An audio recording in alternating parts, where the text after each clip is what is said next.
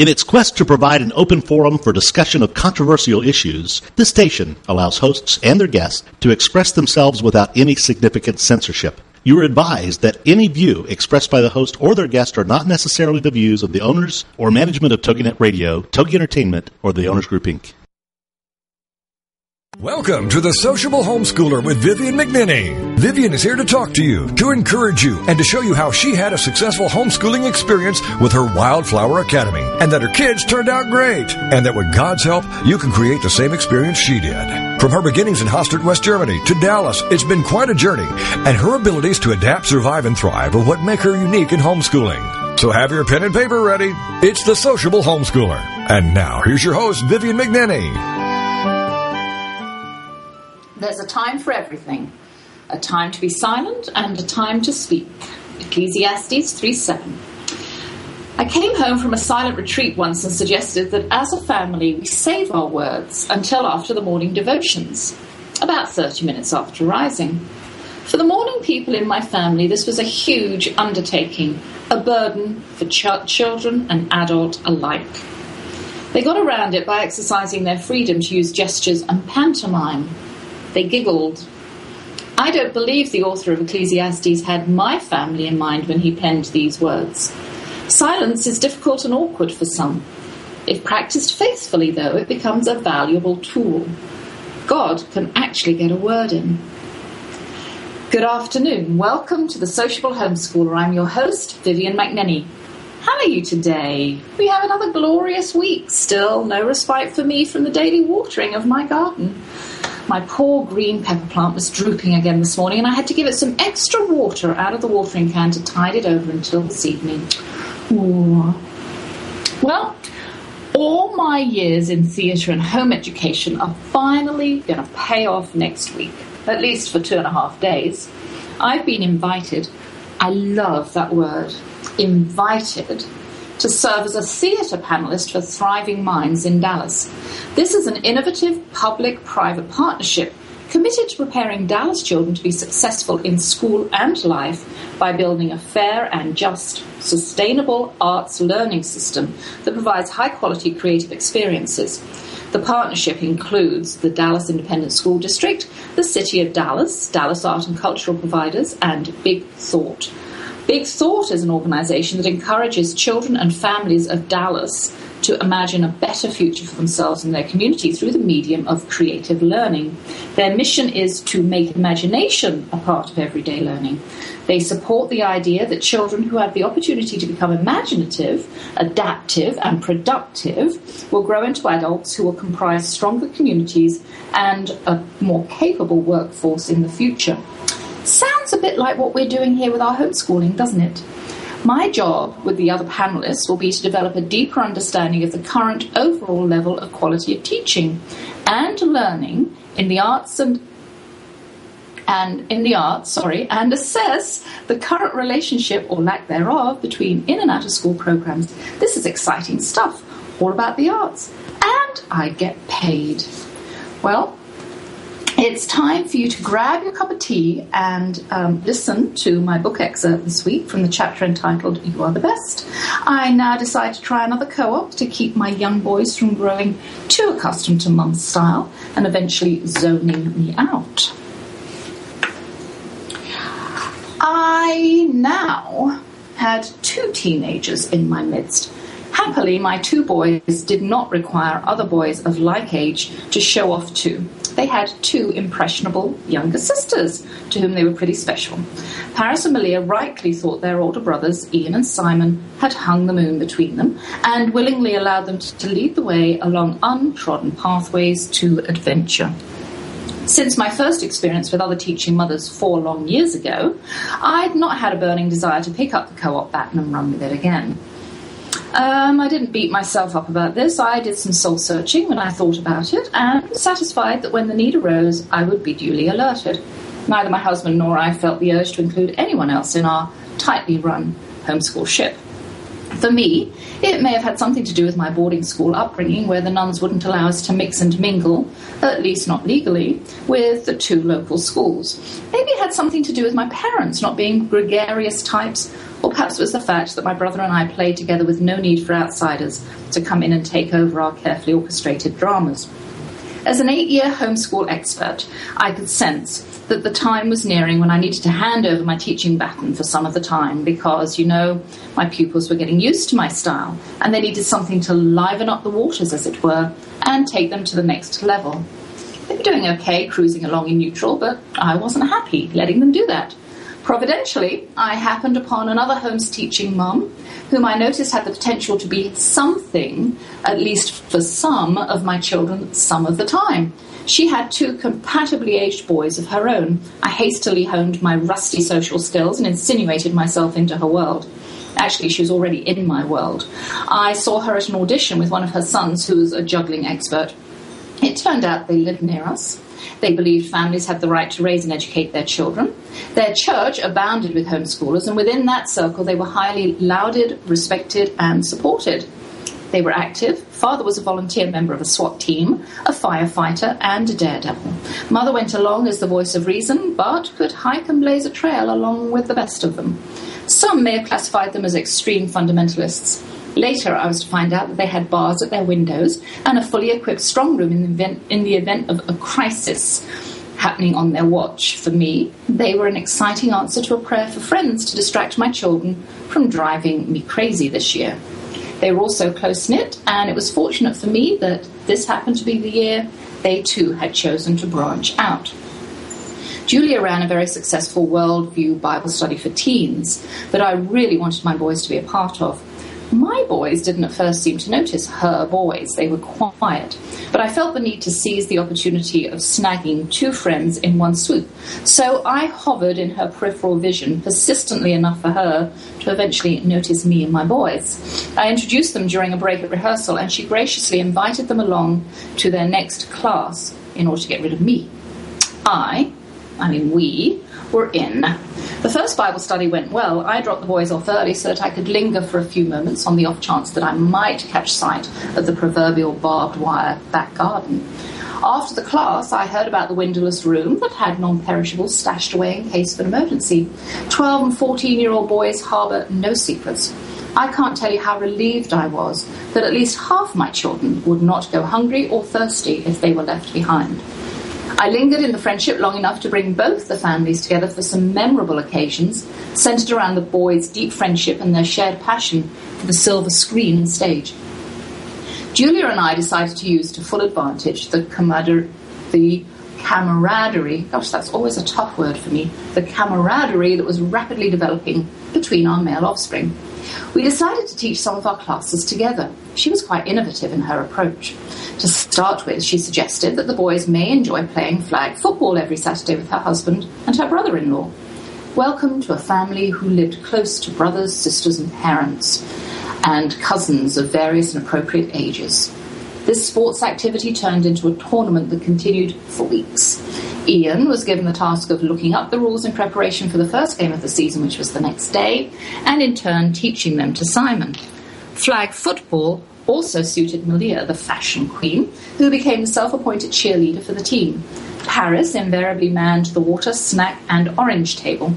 When flag football season was over and the weather turned nasty, we slowly gravitated to the indoors. For 2 years, we 2 mothers swapped our intellectual skills and formed a co-op that covered everything from economics and government to poetry and filmmaking. The presidential election was in progress that year, and we were able to use Julia's local connections through Abundant Family to staff a polling booth one day. We read poetry and the classics and discovered that The Little Prince is the second highest selling book after the Bible. We shot a film closely linked to St. John the Divine's Book of Revelation, learning about script writing, costumes, camera angles, lighting, and direction. We made an intensive study of Judaism, thus discovering our Christian roots. My girls were always included, but most of it went over their heads, so they spent the hours at Julia's house colouring and reading, finishing worksheets, or playing with the dogs.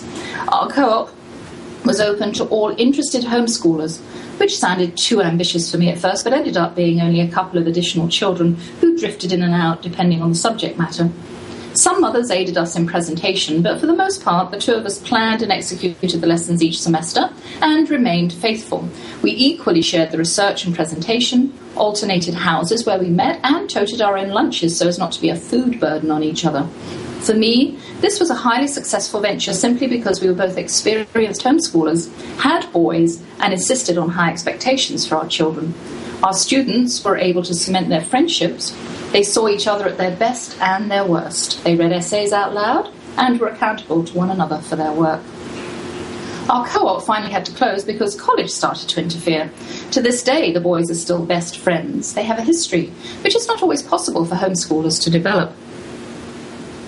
Now I come to the final co-op that I participated in. This was not an academic swap with a teaching mother, although they were all homeschooling mums. This time I actually traded money for expertise in a field I was struggling with.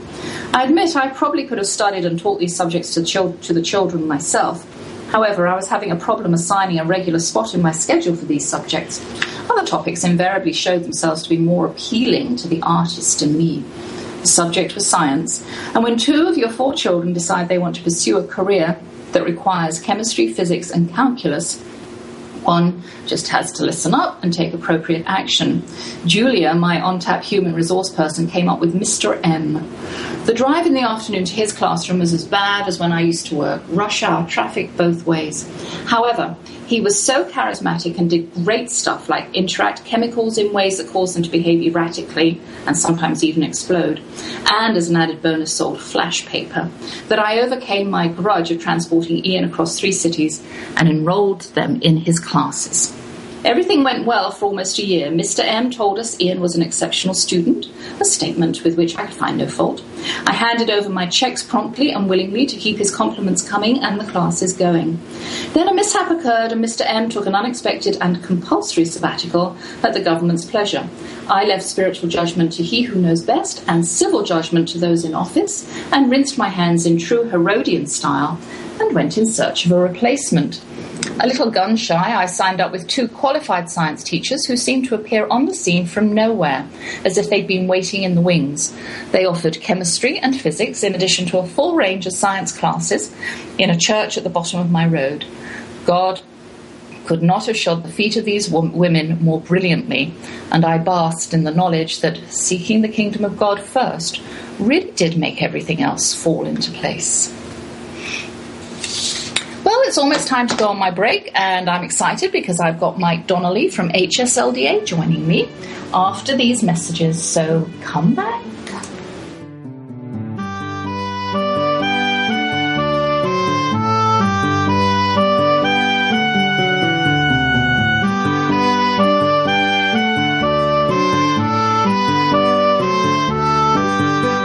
How do you handle toddlers, teens, and tirades when homeschooling? That's what we're working on now. It's Vivian McNinney, the sociable homeschooler, and we'll be right back after these. Get ready for the Not So Soccer Mom, Tuesday afternoons at 1 Eastern, noon Central, on TogiNet with Jill Hickey. You name it, from politics to pop culture to Jill's search for the perfect bronzer and chicken salad. The Not So Soccer Mom will weigh in on it all. The sentence, "I have no opinion about that," is one that Jill has never uttered. Everybody loves Jill. In the early 90s, Jill finally decided to put her thoughts, opinions, mom advice, love of pop culture, hummus, and Starbucks, working out, cosmetic shopping, and politics into an actual website, and thus NotSoSoccerMom.com was born. Shortly after her 4th child, a boy, Jerome, now she's really got tons of topics to share with you. This is Laugh Out Loud Funny, and we're not kidding. What's a loud Nebraska girl who lived in Little Rock for many years and now is up in the Northeast doing? Chronicling her opinions on everything. The wheels aren't off yet, but it's close. It's the Not So Soccer Mom with Jill Hickey, Tuesday afternoons at 1 Eastern, noon Central on TogiNet.com. Mind Matters is the show that dares to ask what's on your mind. Take this opportunity to join Dr. Larry Ross, clinical psychologist, and Joan Johane, licensed clinical social worker, as they combined have over 50 years of experience in dealing with your mind. Fridays at 1 p.m. Eastern Time, only on TogiNet Radio. Welcome back to The Sociable Homeschooler with Vivian McNinney, the show for any homeschooler at any point in their homeschooling career. Join us as we plow through the problems, tackle the challenges, and celebrate the successes. It's the Sociable Homeschooler on TogiNet. And now back to your host, Vivian McNinney. All right, my guest today is Mike Donnelly, a father of 6 with experience as an Army officer, entrepreneur, company executive, and attorney for the Homeschool Legal Defense Association. Today, Mike and I are going to talk about homeschool freedoms in Europe, how the law in India is affecting their homeschoolers, and how homeschooling is possible for single parents. Hello, Mike, and welcome back. Hi, Vivian. Nice to be with you again. How are you? Oh, we're doing very well, thank you. Well, good. Well, we've got a lot of things to cover with you during this short time, so I'm going to plunge right in. I'm hearing some disturbing things coming out of Sweden. The Johanssons apparently still haven't gained custody of their son. Can you bring us up to date on what's happening there? Yes, this is really a tragic. It's just a tragic situation. The family, of course, had their son taken from them in June of last year while they were incredibly actually on a plane just minutes from taking off. They were moving away from Sweden. They decided they wanted to go back to India, where Dominic's mother was from, where they have family members. And police officers, at the instruction of social workers in the county, came on the plane and took their son from them off the plane. And since that time, they have seen him only a handful of times. There have been multiple court hearings on this issue, and it's just really incredible that the Swedish authorities have not returned this young boy to their family. It's just hard to imagine. Well, this is just something that you expect to hear happening in somewhere like South America, not Sweden. Well, that's true. I mean, actually, I'm not sure I'd expect to hear it even in South America. I mean, you might hear something like this in North Korea or China. Yeah. I don't know, what are the draconian regimes around the world? I mean, it's just incredible. But the reality is this kind of stuff happens in Europe. Not all the time, not frequently, but it happens. It's not unheard of. Even in America, these kinds of things happen. And it's a warning to all of us that we need to be really aware of the government, what it's doing, and the power that it has, and how it's increasing its power. In the case of the Johanssons, we have filed a lawsuit against Sweden at the European Court of Human Rights in Strasbourg. Our organization, along with the Alliance Defense Fund, are cooperating on that, and we hope that the family will get justice. But even if they get some kind of ruling in their favor, how do you make up for 1 or 2 years of forced separation like this, where the little boy he's with another family, he's been alienated from his parents? It's just cruel. And, people might be wondering, they're like, well, come on, there must be something going on here. The government wouldn't do that if there really wasn't something going on. Well, I'll tell you, there were a couple of little things that they did find, after the fact. Initially, what they went to the authorities with was the fact that he hadn't been in school, and that was it. That was the initial reason why they took the boys, because he wasn't in school, and they were moving to guarantee his right under the UN Convention on the Rights of the Child to education. Of course, the UN Convention doesn't say that education means public school, but that's how they interpret it in Sweden. At any rate, after they took him, they found that he did have a couple of cavities, not very serious ones, and he hadn't been vaccinated, which, that's not required in Sweden. And that's it. When you read the court opinions, which I've read, that's all they talk about. And so, even if that's true, is that a reason to keep a boy away from his family for 1.5 years? Absolutely not. Of course it is. No. It's absolutely not. And in Sweden, when this happened, homeschooling was legal in Sweden, but apparently now it is no longer legal in Sweden.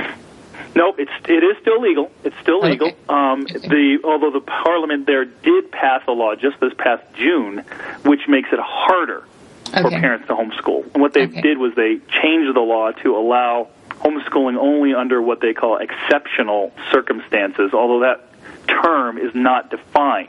And it also actually paves the way for criminal prosecution. Prior to this, parents who did not send their children to school could only be fined, but they couldn't be criminally prosecuted. That is no longer the case.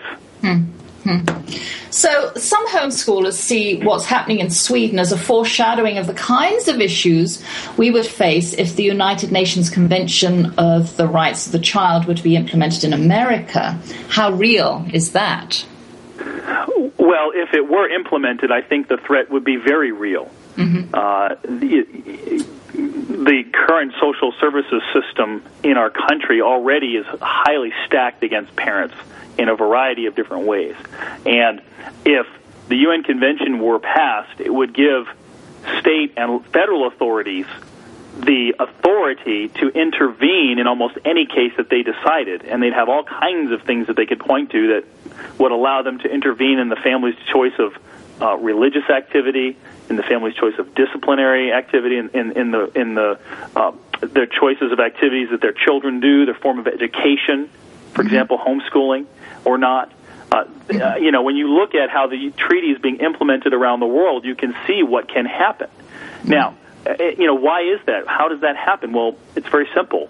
Our Constitution in Article 6 recognizes that a treaty that our country enters into and that's ratified by the Senate, signed by the President, which the UN Convention has been signed. It was signed by President Clinton in 1995. Our Senate has never ratified it, so it has not become the law of the land. But if the Senate ever did ratify it, it would become the law of the land, and the Supreme Court has interpreted our Constitution to mean that treaties trump state law and federal law.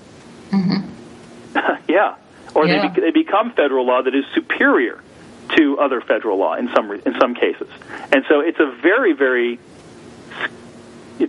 concerning thing. And we're very glad that the treaty has not been sent to the Senate yet for ratification, but the current administration has talked about wanting to do that, and so we've been working hard, and other organizations have been working hard to prevent that from happening, as well as looking at another way to secure the rights of parents for future generations. All right, and are you talking about the Parental Rights Amendment? Yes, precisely. That you're working on? And this will override the international law that seeks to undermine the parental role?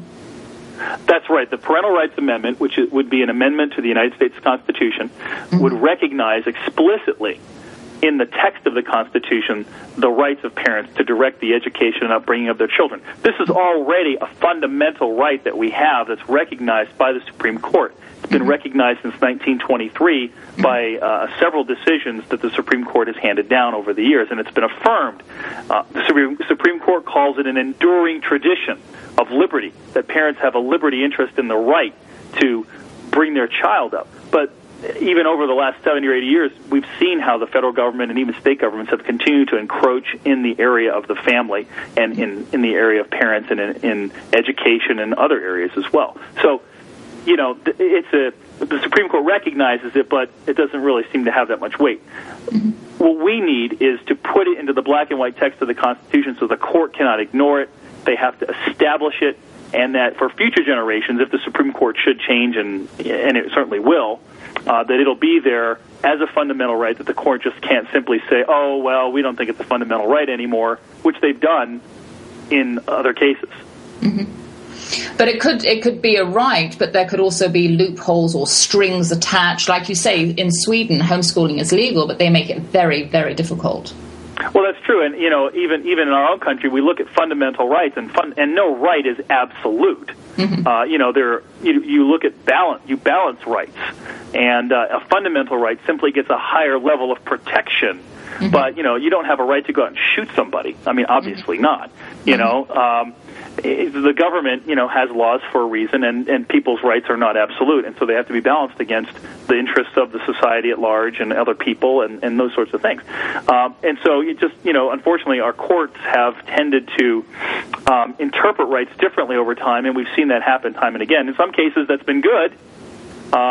In other cases, it hasn't been so good, and it just shows that we really need to make sure that this right is recognized for future generations explicitly, so that the courts cannot just wash it away at some point in the future.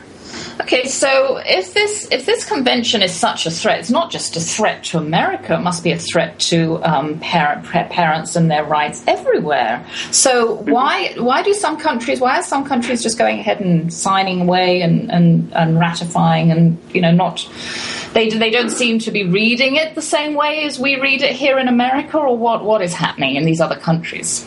That's a very good question. And, I'm not an expert in international cultures in terms of why they ratify treaties. The interesting thing is every country in the world except for the United States and Somalia has ratified the treaty. Yeah. Now, actually, I say ratified. That's actually not quite true. They've acceded to it or signed it or ratified it. There are different ways that countries can become parties to the treaty.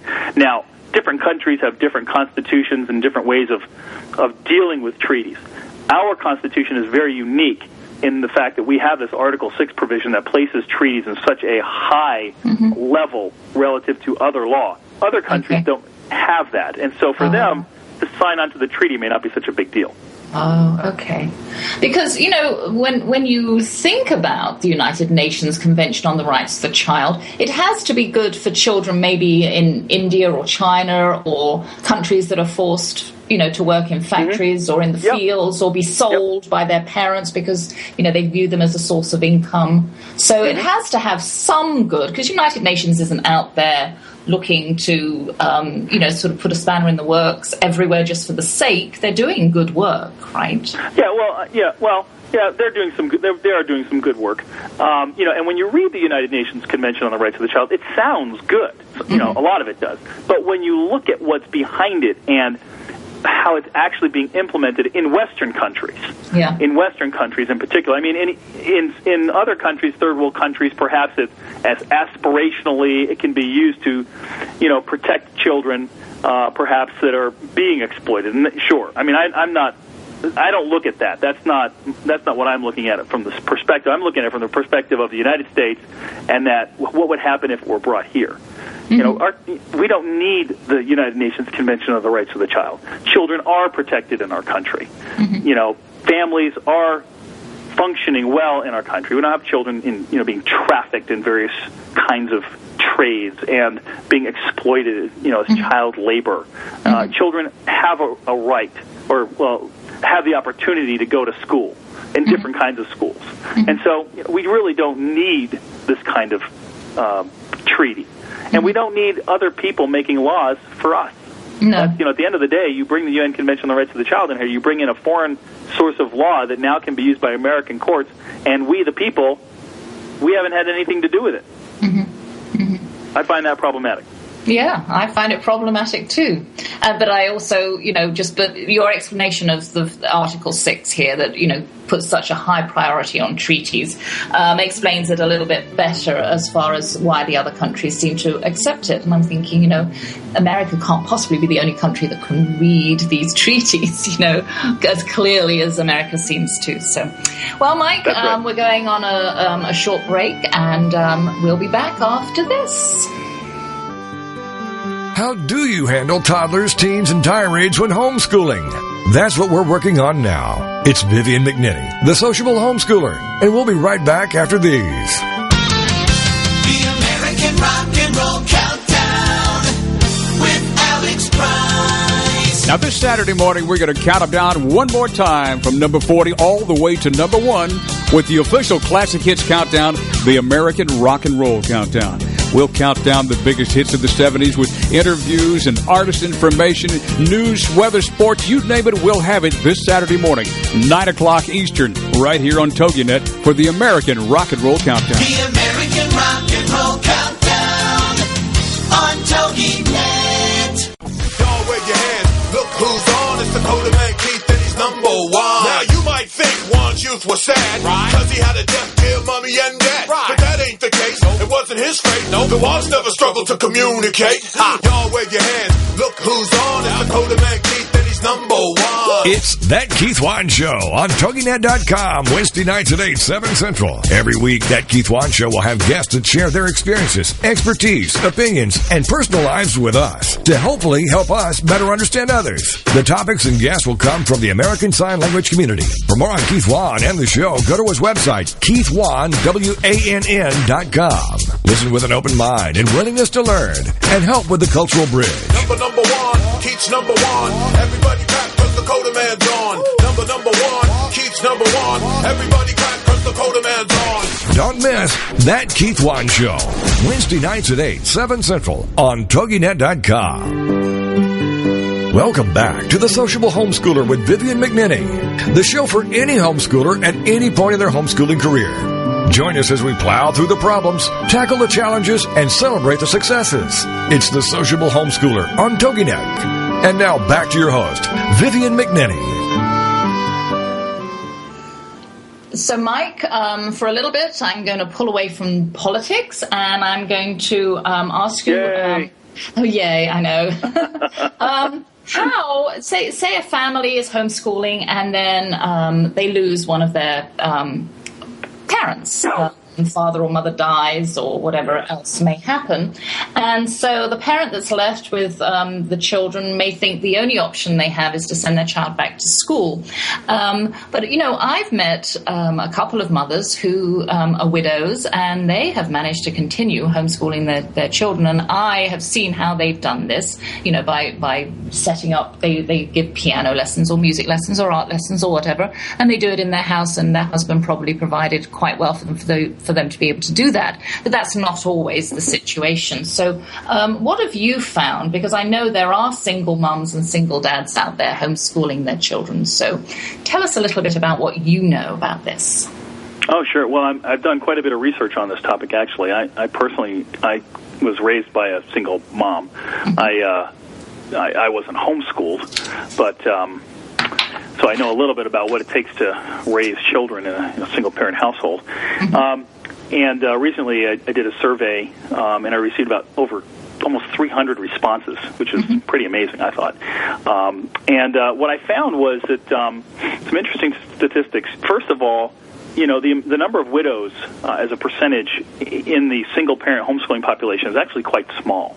About mm-hmm. 8 to 10% of mm-hmm. single-parent homeschoolers are widows. And the vast majority of single-parent moms, unfortunately, are involved in situations where there is still a father living and they've had some difficulties, mm-hmm. And there's a divorce or they were never married or something like that, which comes with it a whole host of other issues for the kids. But from a financial perspective, also interestingly, the vast majority of single mothers' income is below $25,000 a year, which, when you think about it, I mean, that is below the poverty line. Mm-hmm. How in the world do these moms do it? And you pointed out one way they do it. They're creative. Mm-hmm. They use the skills and talents they have. Hopefully, if they're a widow, their husband, or in the case of husbands, their wife, and they had life insurance to provide for them. And that is the case in a minority of cases, unfortunately. But these moms go out there and they teach piano lessons. They are teachers. They do tutoring. They have their own businesses. They work from home. They do all kinds of things. They're nurses. They balance their schedules. And somehow, I'm studying this, and I know they do it. I still don't quite understand how they do it, how they balance all these things. It's really amazing to me. But what I get from their responses to my survey is that they are so glad that they did it. And in a lot of cases, they're also getting support from the church or from local homeschool groups, as well as from their families. But some aren't.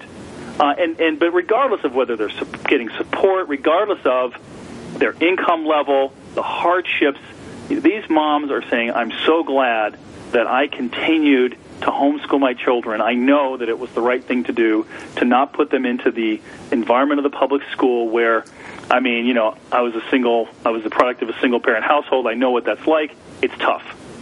And so they just keep doing it, and God bless them. Well, I know that when I started to homeschool, my husband lost his job.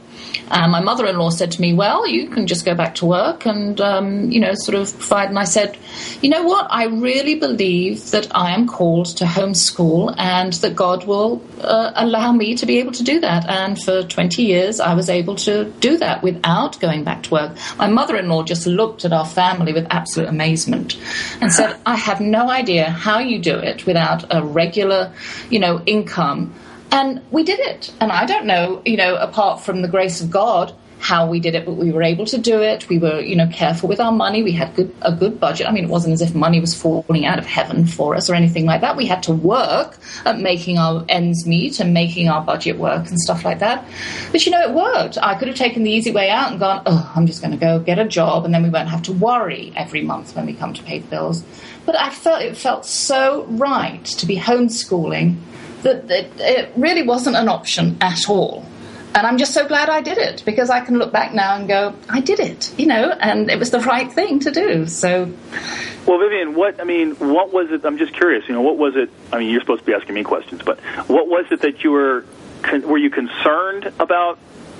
Not sending your children to the school, or you just felt like this was the right thing for your family? And what was it about it that convicted you and made you go on, even though it was difficult?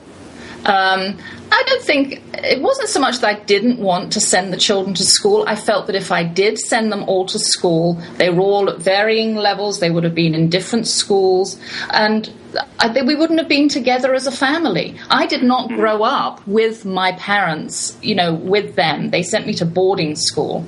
And so it's almost like that was a reaction. I went to completely the opposite end of the spectrum and thought, gosh, I didn't even know about homeschooling until I came to America. And then when I looked at it, I thought, wow, that looks as though it might be something I could at least do with my two youngest. And somebody said to me, gosh, why give the best education to just two of your children? Why not give it to all of your children? And so I said, okay, in for a penny, in for a pound. So I did, and I just did it, and it was so good. And it wasn't smooth and easy or anything by any means, but I really feel convicted even now, just talking to you, that it was the absolutely right thing to do. I just had this feeling of peace inside me, that it was just a good feeling. You know how, I don't know, these Bible studies, some of them that I do, they say when you're doing something, if the feeling is good, then it's probably from God. If you're worried or nervous, or if it makes you feel sick, then it's not from God, because God's not going to give you those kinds of feelings. And I always had that feeling of peace no matter what, no matter whether my husband was working or not or whatever. There was never any anxiety. It was a miracle. I was a walking miracle, me and my family. Well, most homeschooling families are.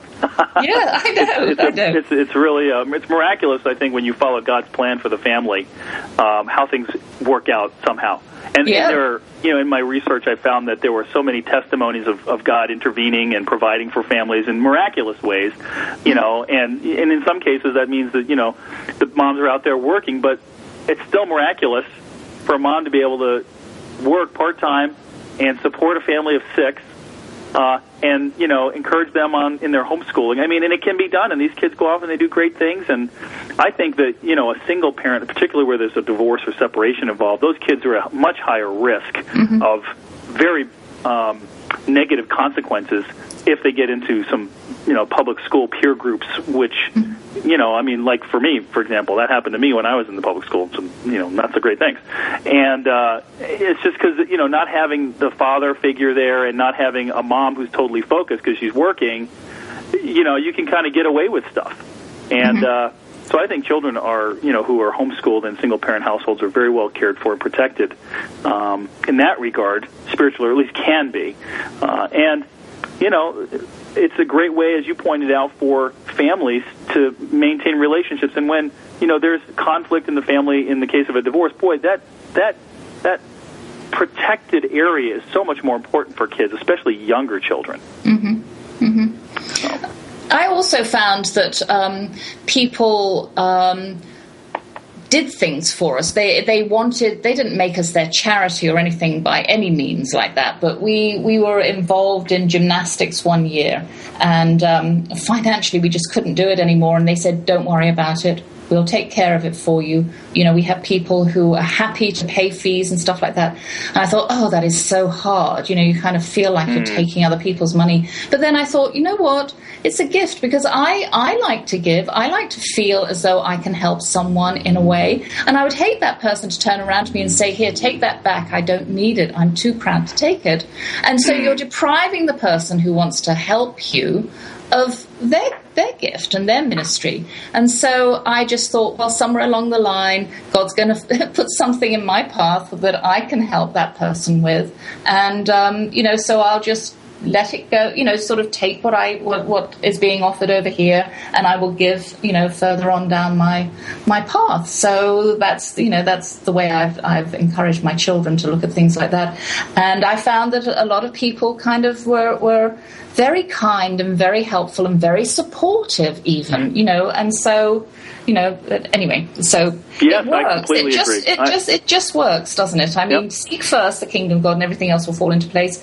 And I think everybody around you starts to get this good feeling of, helping each other, and you get this feeling of neighborliness and support and, anyway. Well, that can be the case, but as you pointed out earlier, sometimes you don't always get that kind of support.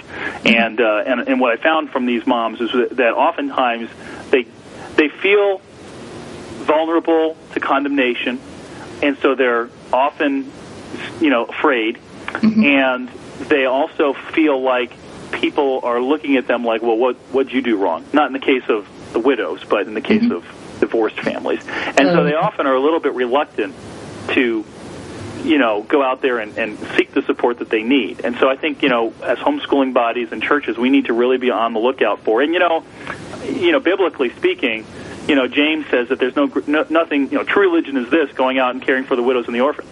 And so, we need to be doing that intentionally and helping people who are in need of help.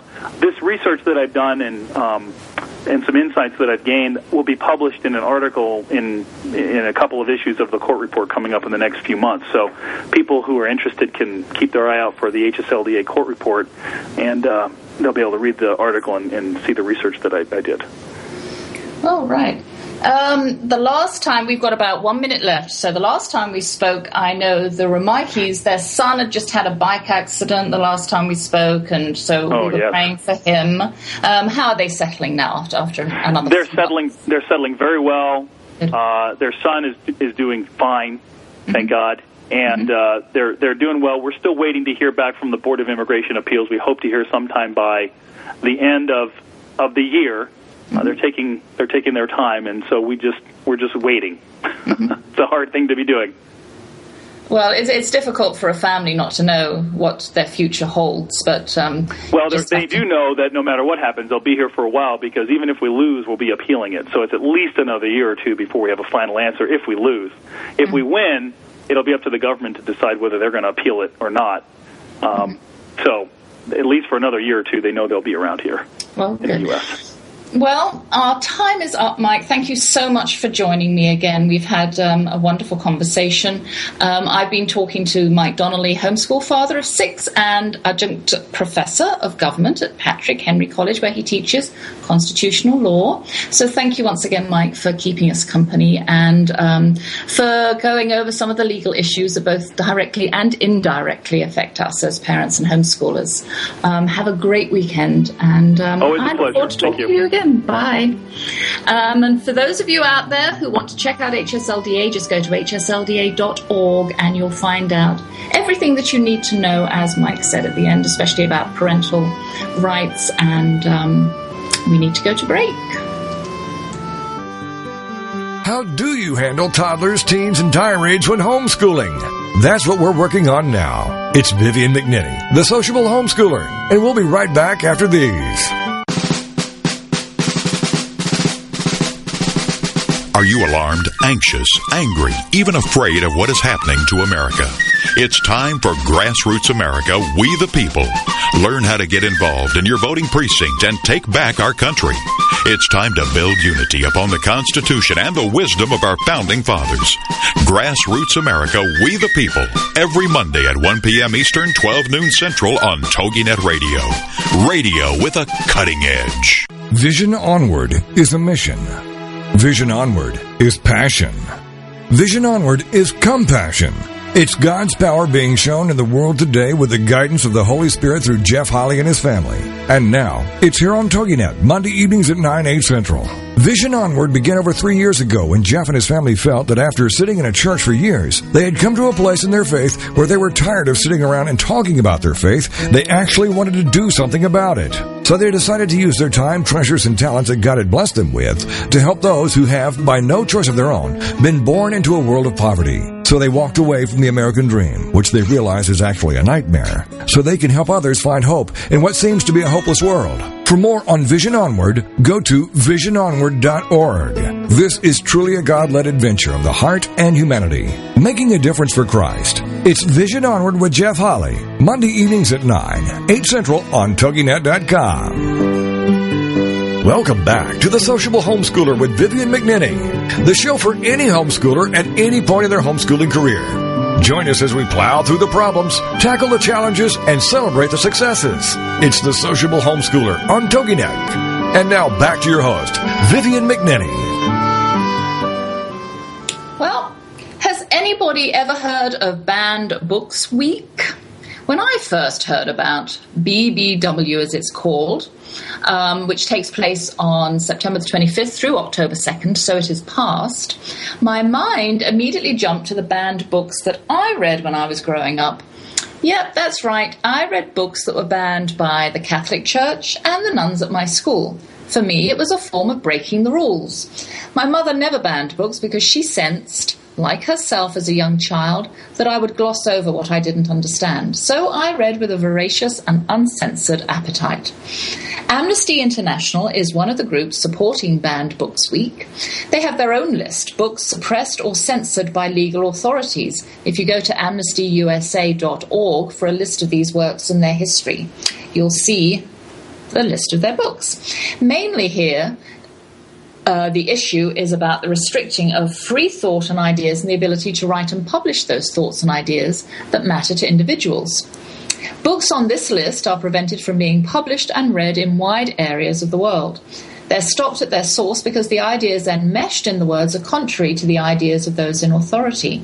Here, the right to speak out is being severely and violently repressed. In America, Americans enjoy a country with a much freer press than other countries. Notice I say freer, not completely free. The American legal system does sometimes suppress legitimate expression for limited time frames. For example, for reasons of national security, copyright, or children. For the most part, we're able to enjoy the many books that are published thanks to the free press and need not take them for granted. When I first heard about BBW,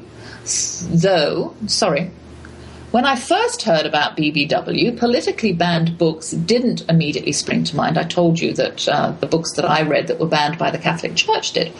And then I was led to a list of 100 banned classics and novels found on the American Library Association website. As I read through the list, I thought, I've not only read most of these books, I've also shared them with my children. Oh my.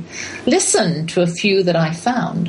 Harry Potter by J.K. Rowling, Of Mice and Men by John Steinbeck, The Giver by Lois Lowry, Bridge to Terabithia, Catherine Patterson, The Kite Runner, Khaled Hosseini, Ulysses by James Joyce, The Sun Also Rises by Ernest Hemingway, Winnie the Pooh, A.A. Milne, Gone with the Wind, Margaret Mitchell, The Call of the Wild, Jack London, and The Lord of the Rings, J.R.R. Tolkien. Seems to me you've not arrived as an author until you've been challenged or banned. I could laughingly refer to this list as my reading list for the coming year. So I was confused. Was the American Library Association banning these books from their shelves around the states? Some of the titles on the list have been the targets of publication suppression at some point, but many, like those in the Harry Potter series, have not. So if they weren't suppressed, should they be labelled as banned? Are lists like these just shameless propaganda, as some conservatives charge, or a hapless attempt to market classic literature to teens? How did I react to a banned book list when I was growing up? I read the book, if I could find it. This could be a good way to motivate a reluctant reader to tackle Mark Twain or Maya Angelou or even D.H. Lawrence. After further research on the ALA website, I discovered that teachers, librarians, and other outspoken community members have have banned or challenged certain books in their schools, local libraries and small towns. Librarians and teachers necessarily select certain books and not others for their collections and classes. After all, not every book can be represented in small school libraries. Parents and patrons of the schools and libraries should have some say in these selections, but there's a world of difference between saying, isn't this one more appropriate for the YA shelves than for the early readers section? Or would this title be a better 4th grade book on this topic than the one currently being used? Than insisting none of our kids should be reading about this kind of thing. This kind of thing. Let's go there for a minute. In schools, this is what the banned books issue is mostly about. By the time children reach double-digit ages, they've lots of questions about life, death, sexuality, unfairness, hatred, violence, drugs, and religion. They deserve the chance to explore answers to these questions in their reading and in their conversations. And as a homeschooler, I believe we parents can guide our children towards appropriate material to satisfy their questions within the boundaries of our own personal homeschool moral ethic. Personally, I do cringe at some of the material in middle and high school libraries, but as I mentioned before, some of the books may have ideas their readers are not yet ready to deal with fully, so, as I did when reading whatever I could get my hands on, they automatically self-regulate. Books are not the only places where our children encounter dubious ideas and counsels. Mainstream culture is conflicting and confusing everywhere you turn. However, we've taken the responsibility as Christian homeschooling parents to discuss with our children how to evaluate wisely and appropriately these ideas we may consider controversial. Banned Books Week is about twin freedoms, the freedom to write about what matters to you and the freedom to read about what matters to you. Without consciously knowing it, we could probably compile our own 100 books banned from the shelves of Wildflower Academy. But in my house, banning anything is not an effective discipline tool. Or is it? That's an interesting thought. How about banning quietly reading, staying home in the evenings, early nights? Well, time for something new. I'm starting Question of the Week this week. And for starters, here's a good one sent to me by a friend of a friend who listens to my show. Since I can solve your problems and help you with your challenges at any stage in your homeschooling career, here goes nothing. My question comes from a young homeschooling mum who's having moderate success with her small brood, with the exception of her 1-year-old, who's causing a bit of a problem. Sounds familiar, doesn't it? She asks, how do I stop my 1-year-old from swinging from the chandelier? My husband's immediate response was unrepeatable, something about caning. I told him I can't use your solution on live radio, but he said he'd do it anyway. I am wondering if the 1-year-old has a harness or a safety net or some kind of bumper system on the floor to protect her. How do you swing on the chandelier at the tender age of 1? She must be talented. My first suggestion would be, after you've overcome the initial amazement at her cunning and nerve, to take down the chandelier or remove the accessibility to the chandelier. But if for some reason this cannot be accomplished and she cannot be quarantined from the chandelier area, I'd suggest appropriate steps to be taken to convey to her that this is not the kind of behavior one expects in a quiet, peace-loving homeschooling environment. Unless, of course, we're talking about a circus family. I would then explain the consequences of said unacceptable behavior and follow through every time, despite the disruptions to your other children's education. Obedience is the foundation of successful homeschooling. Go back and listen to my 9th show where I deal with this topic. Think of this. When a new kitten comes into your home and it shows off by shimmying up the curtains, do you laugh and praise it? Raise your arms in despair and live with tattered curtains? Return it? Or take steps to discipline it? And we all know disciplining kittens is neither easy nor fun, but it can be successful if you're diligent. I've been known to put double-sided carpet tape on any furniture, floor and curtain that I want to discourage, nay ban, my kitten from going. They hate that sticky feeling on their velvety pads. So, do we tape the chandelier? Isn't it funny how some children are? She'll probably have a skill that eventually can be channeled in the right direction, maybe a trapeze artist or a gymnast. I used to try to find an activity so my young ones could let off steam. Those big play gyms are fun. They can bounce and hang and swing with no risk to life and limb. So, mum of the chandelier swinger, pray with your husband for guidance before disciplining. God is undoubtedly the head of your household. Show who's boss, even if school with the others suffers from the initial interruptions and tantrums. Administer consistent discipline for inappropriate behavior. Insist on obedience. It's an essential commodity for the future of your school and everyone's education. Find an activity where she can show off her swinging and tumbling skills. Listen to advice. A wise mother once told me, don't let a 4-month-old do what you wouldn't want a 4-year-old doing. Discover her learning style. Listen to my interview with Mary Emma Willis on Show 20. And if all else fails, seek professional help. I'm sure Dr. Laura would have the same reaction as my husband. Malia and I did a mother-daughter thing on Monday. When she was finished with making coffee, we went to the zoo to see Simon, the zookeeper family member. I let Malia drive even though she'd had a tough week of late nights and early mornings and was dragging a bit. Not as bubbly as she is behind the Starbucks counter.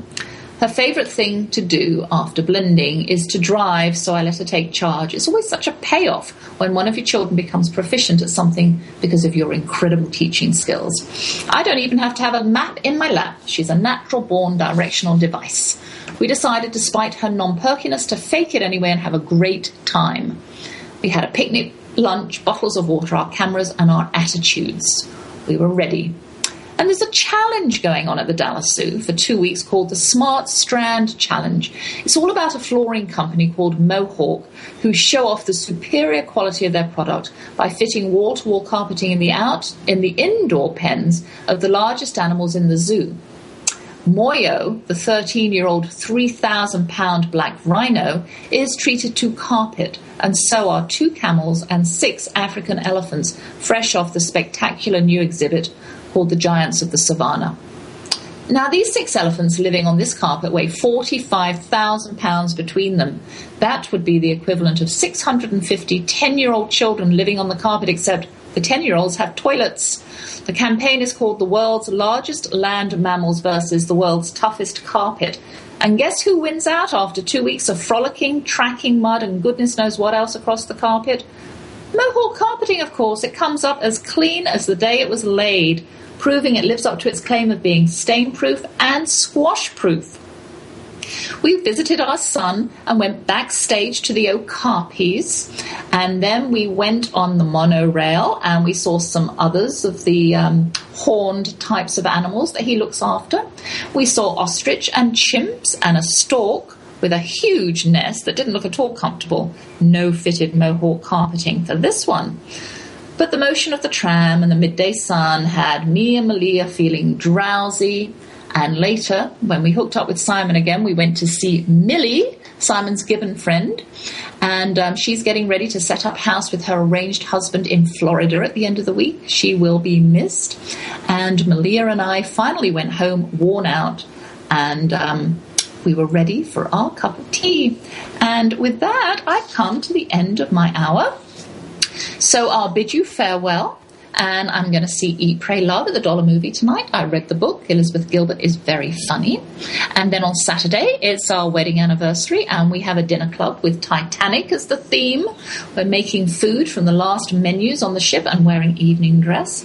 And on Sunday, we're off to Lindale to celebrate the birthday of my handsome cowboy's mum. So I'll say thank you to everybody. Thank you to Mike, my faithful listeners, and my husband. May the Lord bless you and keep you. May the Lord show you his kindness and have mercy on you. May the Lord watch over you and give you peace. And I'll see you next week.